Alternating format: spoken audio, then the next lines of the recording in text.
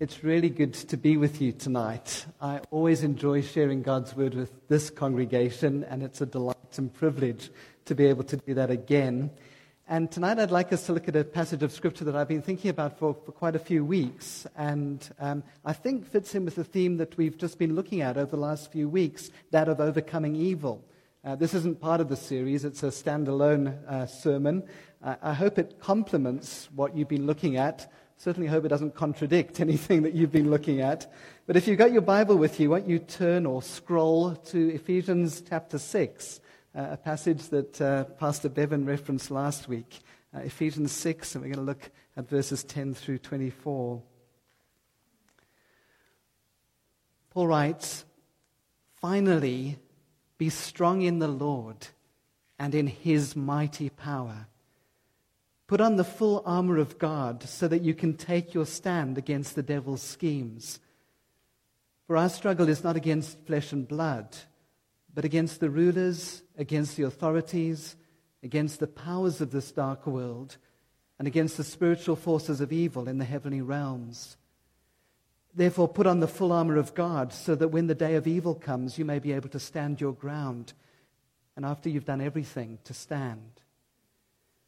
Stand firm then, with the belt of truth buckled around your waist, with the breastplate of righteousness in place, and with your feet fitted with the readiness that comes from the gospel of peace. In addition to all of this, take up the shield of faith, with which you can extinguish all the flaming arrows of the evil one. Take the helmet of salvation and the sword of the Spirit, which is the word of God, and pray in the Spirit on all occasions with all kinds of prayers and requests. With this in mind, be alert and always keep on praying for all the saints. Pray also for me that whenever I open my mouth, words may be given me, so that I will be fearless and make known the mystery of the gospel, for which I am an ambassador in chains. Pray that I may declare it fearlessly, as I should." This is God's word. I want us to consider this passage under three headings tonight: who we fight, what we fight, and how we fight. But I guess before we dive into all of that, it's very important to recognize that there is a fight.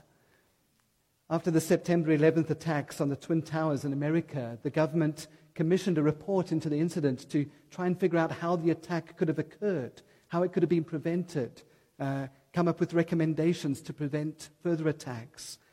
The report was entitled the 9/11 Commission Report, the final report of the National Commission on Terrorist Attacks upon the United States.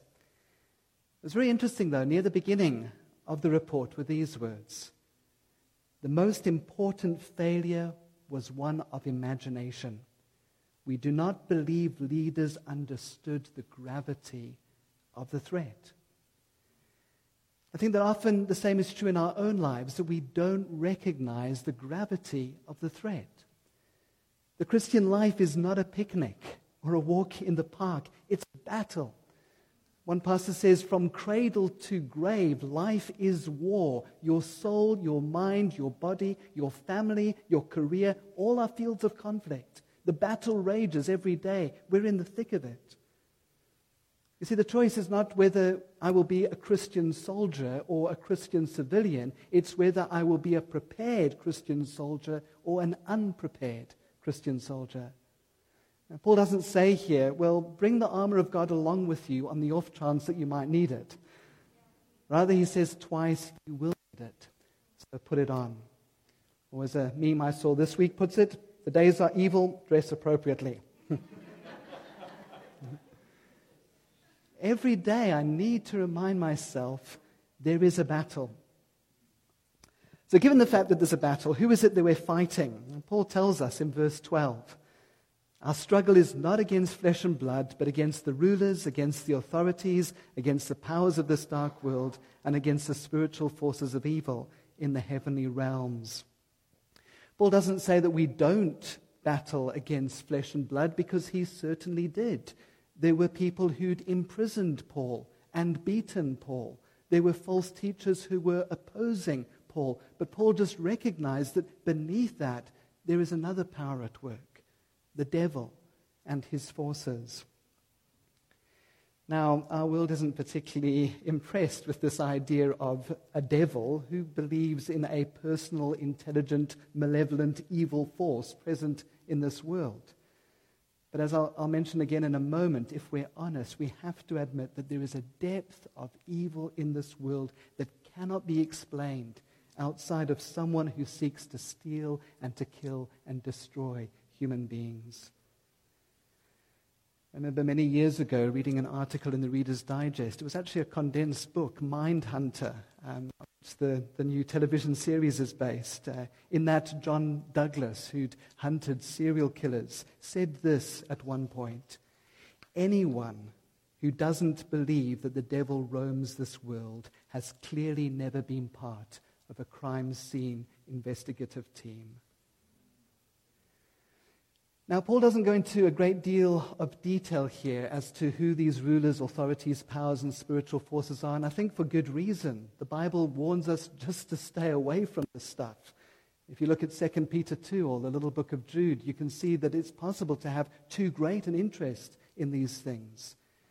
I think C.S. Lewis, the Cambridge professor, a former atheist, best known for his Narnia books, summarized the situation the best when he wrote this: there are two equal and opposite errors into which our race can fall about the devils. One is to disbelieve their existence, and the other is to believe and feel an excessive and unhealthy interest in them. They themselves are equally pleased by both errors, and hail a materialist, someone who doesn't believe in them, or a magician, someone who does and is excessively interested, with the same delight. So we won't go into too much detail, but notice two things. Firstly, Paul tells us that our enemy is powerful. Verse 12, he speaks about the powers of this dark world. Satan is powerful, not that we believe in dualism, that you've got this powerful God and this equally opposite powerful devil sort of battling it out for control of the universe. John reminds us in 1 John 4, the one who is in you, God, is greater than the one who is in the world, the devil. But Satan is powerful, and we should therefore not ignore or underestimate him. One writer says that many, if not most, of our failures and defeats are due to our foolish self-confidence when we either disbelieve or forget how formidable our spiritual enemies are. And secondly, we're told that our enemy is evil. Paul speaks about the spiritual forces of evil in the heavenly realms. I once read a book by Keith Richburg, an American journalist. Let me read to you just a section of his book. It says, "I'm standing now on a 300-foot long yellow metal bridge looking down over the Rusumo Falls in Tanzania, and the bodies are coming by, sometimes singly, sometimes in bunches of 2 or even 3. Here I check my watch. 1 minute goes by, and a corpse. Another minute, another body. 2 more minutes, another. And on it goes like that. A body every minute or 2.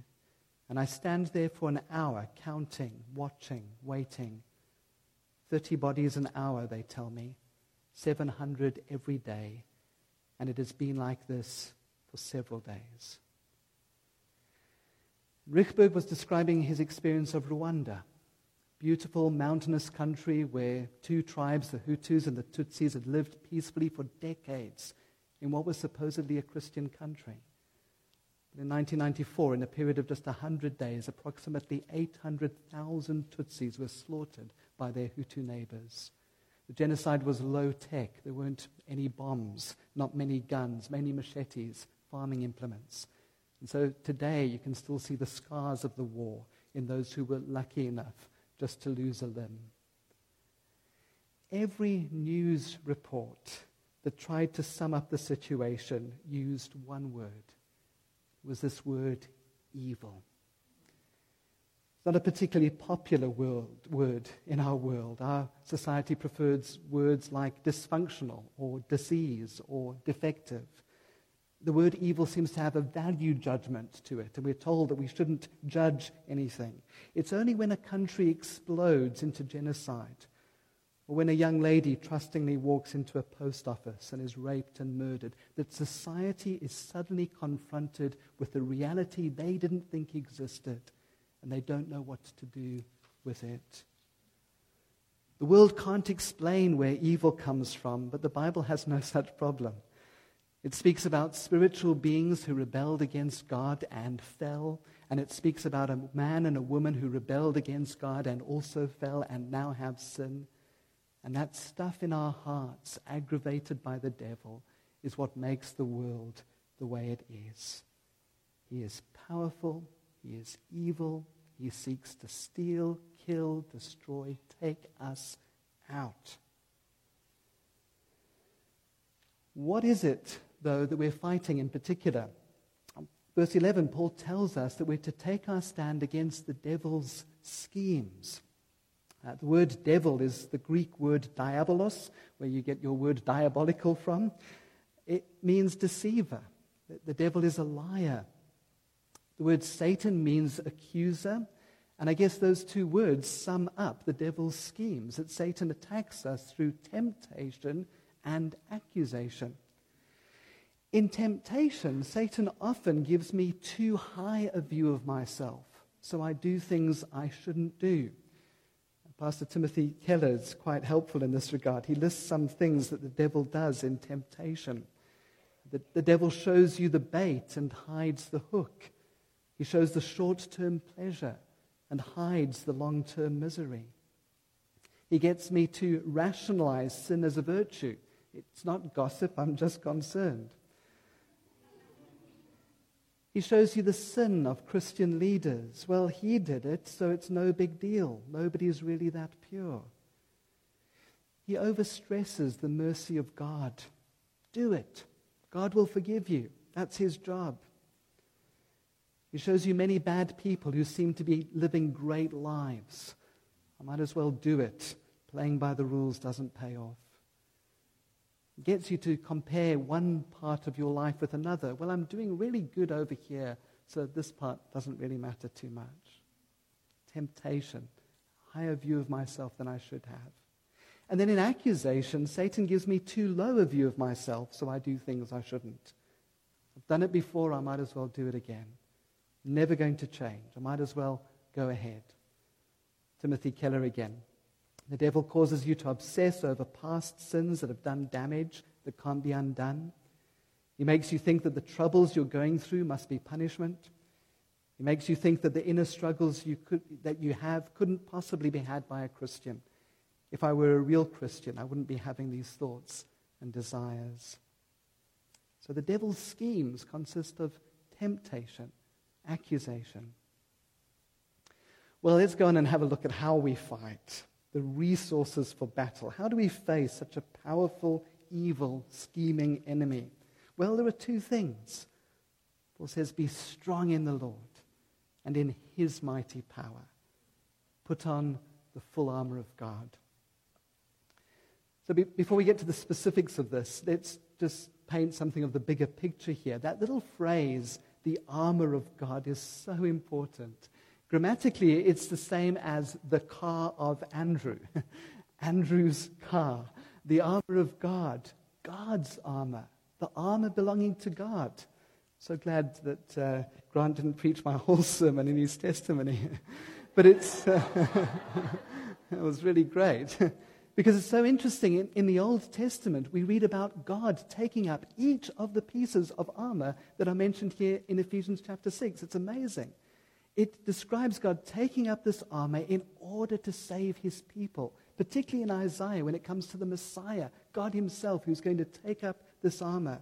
So just one example, Isaiah 59. There we read, the Lord put on righteousness as his breastplate and the helmet of salvation on his head in order to come and save his people. So that God doesn't give us this armor and then send us off on our own. He's no armchair general. Jesus has worn this armor ahead of us. One writer puts it like this. Jesus wore God's armor all the way to the cross. Jesus stood firm against Satan's schemes throughout his earthly life and ministry. Each of those specific temptations to which we have given in this week, lust, gossip, anger, pride, self-exaltation, lying, coveting, is a temptation he faced and stared down in your place. What is more, Jesus laid his life down at the cross for you. Because of his victorious life, death, and resurrection, the same power that raised Christ up from the dead is now at work inside of you and me through the ongoing work of the Spirit, raising us up from spiritual death to new life. Be strong in the Lord and in his mighty power. Put on his armor. Now, it doesn't mean that we just sit around in this armor. We have to take it up. And that's where the description of the individual pieces comes in now. And it's important for us because this gives us some practical steps to take, how to apply these verses in our lives. And let's look real quick. Firstly, there's the belt of truth. As we've seen, one of the main things that we know about the devil is that he is a liar. Jesus describes him as not holding to the truth.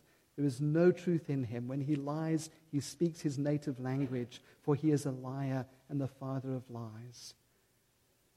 And so if the devil is going to come and lie to me about God, about myself, about God's world, then I need to arm myself with the truth. I need to constantly remind myself of what is true.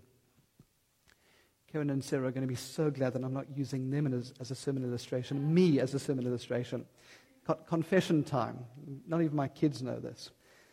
A few nights ago, Michelle and I watched a romantic comedy, which better remain nameless. But I must say that after watching it, I felt terrible. The morals and the ethics of the movie went totally against everything I believe about God's standards for marriage and sex within marriage and intimacy and love and relationship. And yet I was letting this entertain me for 2 hours. Now I know that we can't all stop watching movies or television series or Netflix, but we have to be careful. If I'm spending 2 hours a day watching lies and only 5 minutes a day in God's Word or good Christian books or good Christian podcasts, reminding myself of what is really true, then I'm going to get myself into trouble. Paul writes to the Philippians and he says, whatever is true, whatever is noble, whatever is right, whatever is pure, whatever is lovely, whatever is admirable, if anything is excellent or praiseworthy, think about such things. Secondly, there's the breastplate of righteousness. Whose righteousness? Mine? No. Not a righteousness of my own that comes from obeying a list of do's and don'ts, but a righteousness that comes from God. His declaring me not guilty because of Jesus' sacrifice for me. You see, how I define myself as a Christian is so important. When I've fallen into sin, the accuser comes to me and says, call yourself a Christian. You're nothing but a loser. You're an adulterer. You're a thief. You're a glutton. You're a drunkard. You're an addict. You're lustful. And I can believe that, and I can think to myself, what's the point? I'll never change. Why not give in? But instead I put on the breastplate of righteousness and I remind myself of who I really am. I'm God's beloved son. I'm God's beloved daughter. I remind myself of those wonderful words in Romans chapter 8, there is therefore now no condemnation for those who are in Christ Jesus. Or 2 Corinthians chapter 5, God made Jesus, who had no sin, to be sin for me, so that in him I might become the righteousness of God. And that thought can keep me from sin. I no longer hear Satan saying, you're an addict, give it up. I hear Jesus saying, you're my son. And so I decide not to give in to that particular temptation because that course of action is unworthy of a child of the King. Doesn't mean that I brush my sin under the carpet. I need to keep on reminding myself of it, and I need to keep on repenting of it.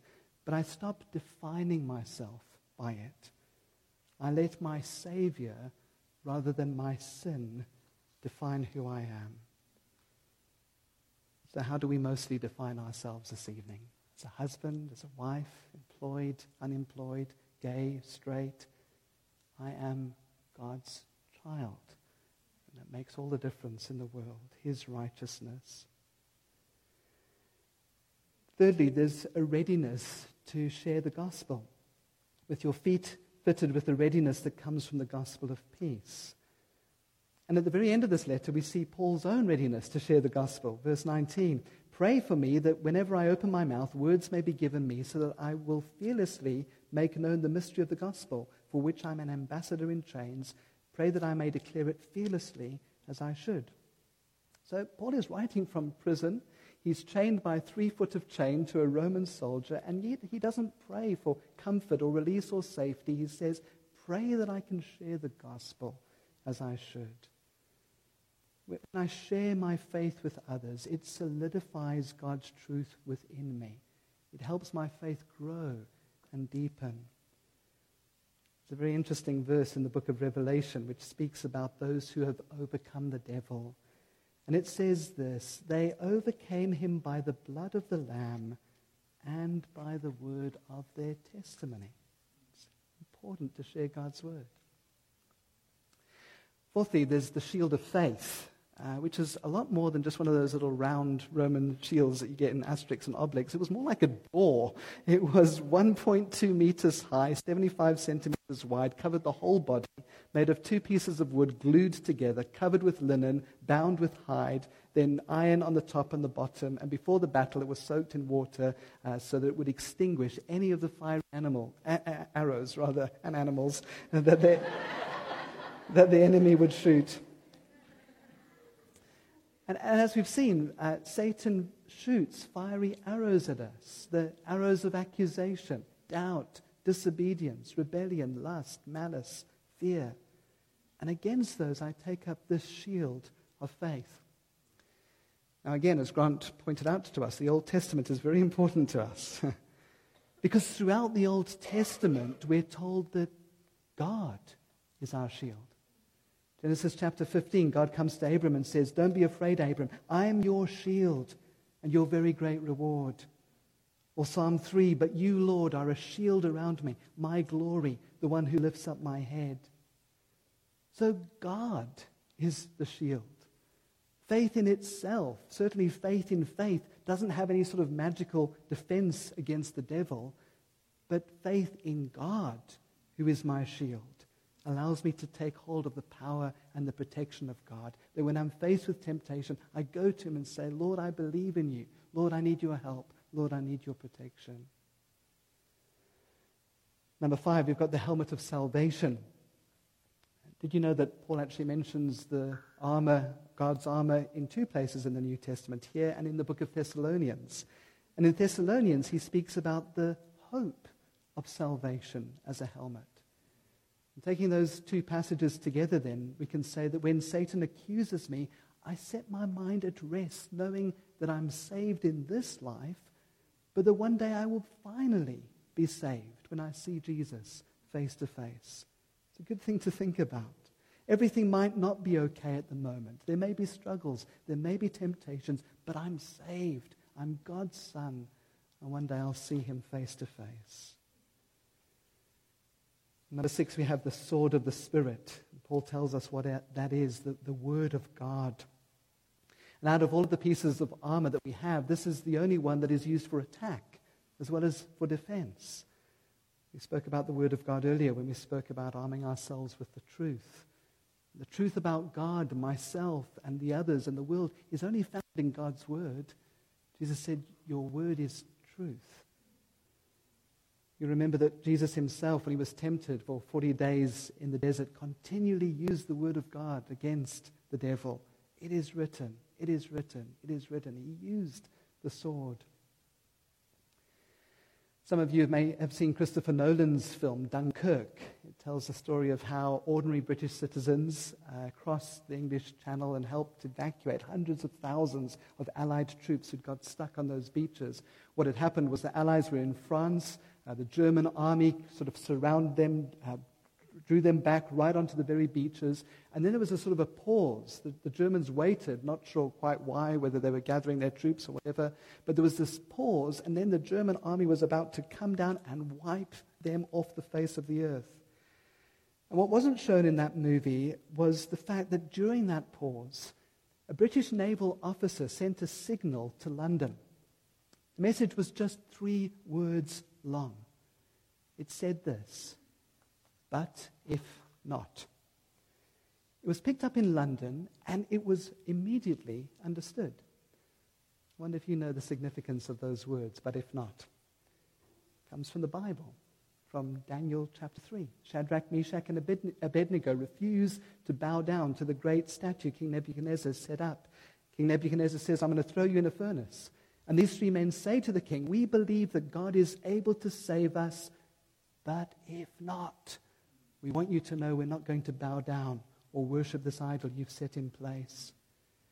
And the message from Dunkirk to London was, "We believe that God is able to rescue us, but if not, we'll still trust in him." And I'm not sure what is more remarkable, the faith of that British naval officer or the fact that his message was recognized and understood. Just 3 words from the Bible. And in those days it was recognized, it was understood. Nowadays we've got Christians who think that Dan and Beersheba were husband and wife, like Sodom and Gomorrah, or that Noah's wife was Joan of Arc, or that an epistle is a female apostle.